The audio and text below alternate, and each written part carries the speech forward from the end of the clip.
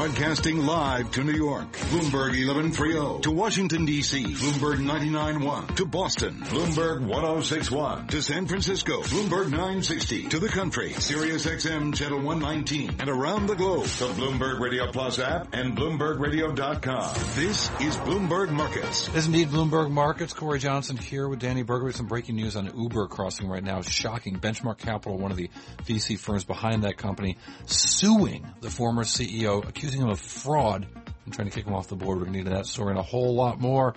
But let's get Charlie Pellet with some data check and some other business news headlines. All right. I thank you very much, Cory Johnson. We have got the Dow, the S&P, NASDAQ trading lower with 29 minutes to go ahead of the close. Stocks close to the worst level of the day right now with the S&P down 31 points. That is a drop of 1.3% to 2443. Dow Industrials down 163 points to 21,885. That is a drop of 0.8%. NASDAQ down 118 points to 6233, a drop there of 1.9%. The 10-year up 12.30 seconds now with the yield of 2.2%. As for the interest rate environment and Fed Chair Janet Yellen, Stephen Auth is with Federated Global Investment Management. Look, Yellen is obviously a very smart woman. And on the other side of this is if she is too aggressive, she could spike the yield to 3.5 or 4, and that would spark a major correction. So she cannot afford that. Gold is trading higher by 11.20 the ounce to 12.87, up 0.9%. West Texas Intermediate crude down 2% to 48.56, down $1 a barrel. Recapping equities lower, the Dow down 168, down 0.8%. S&P down 31, a drop there of 1.3%.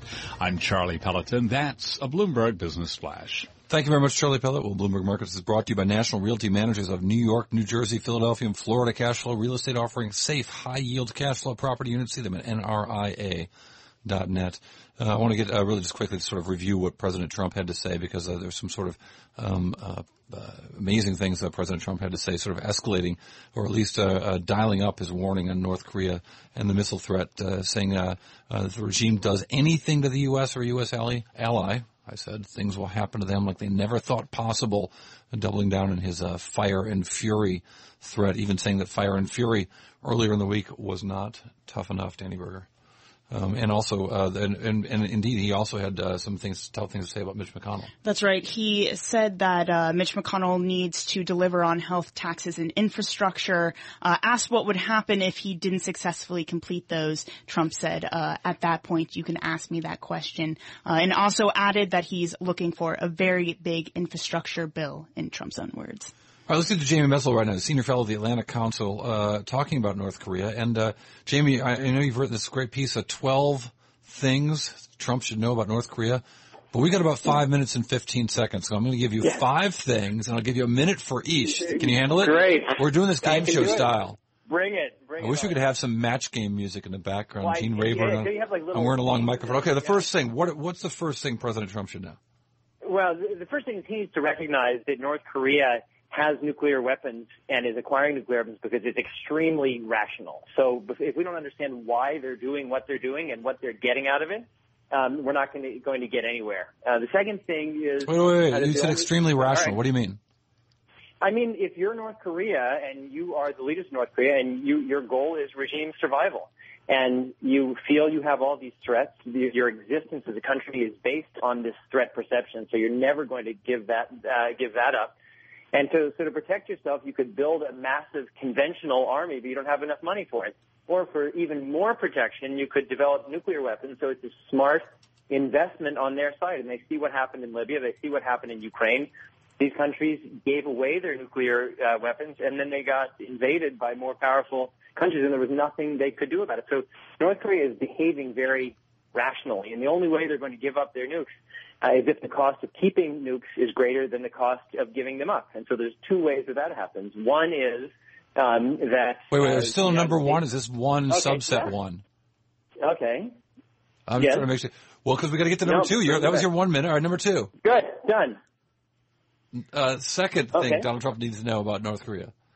I'll get to number 2, which I was about to say, is that the 2 reasons that they would give them up. One is that they think that the United States is about to not just have a pinprick attack, but to have a major war, a decapitation war against North Korea, which would be massive. It would destroy not only their country, but the infrastructure that the United States, the alliance system the United States has built over the last 70 years would lead to hundreds of thousands or even millions of casualties.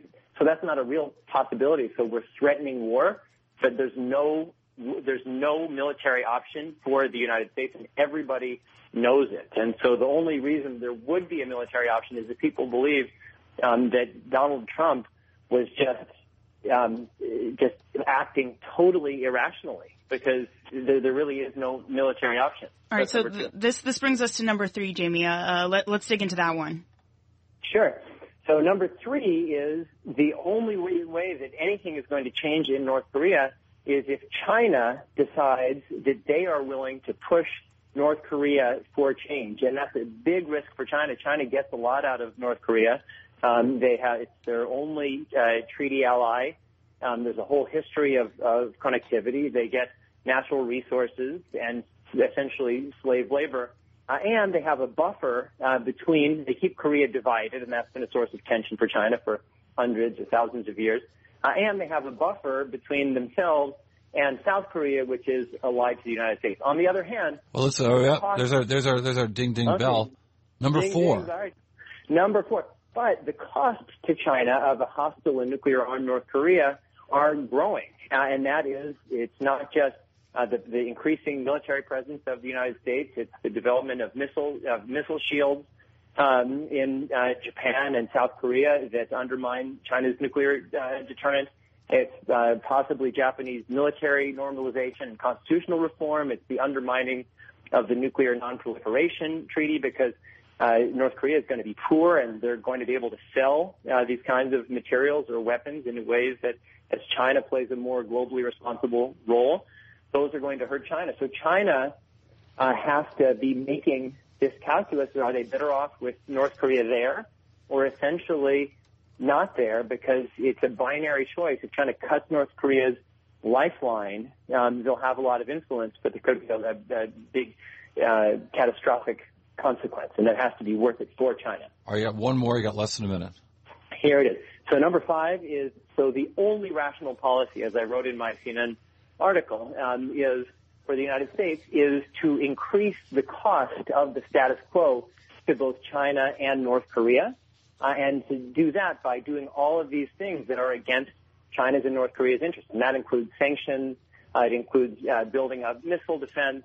It includes encouraging Japanese military normalization and all of these kinds of things. But the big point is we need a strategy. And the President of the United States mouthing off when his own people are saying what he's saying is not our policy, and then doubling down in contravention of his own officials, that's not a strategy, and it's just only harming us and the world. Awesome. Jamie Metzl from the Atlantic Council. You made it 5 in 5 minutes. Very impressive. Jamie Metzl, the Atlantic Council. This is Bloomberg. Nathan Hager right now. He's got a look at world and national news headlines from our 99.1 studios in Washington, D.C.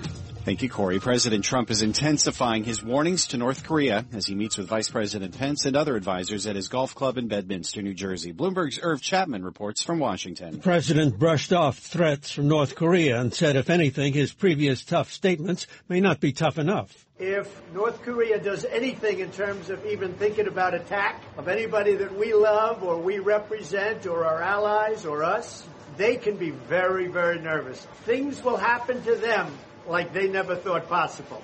Okay? The president also praised Russia and China for contributing to a unanimous vote for additional sanctions at the United Nations. In Washington, I'm Irv Chapman, Bloomberg Radio. The president also says he's discussed the situation in Venezuela. The U.S. has been trying to build international support against President Nicolas Maduro's anti-democratic moves, but a group of Republican senators is warning the president that broad sanctions against Venezuelan oil could divert oil that's currently processed in the U.S.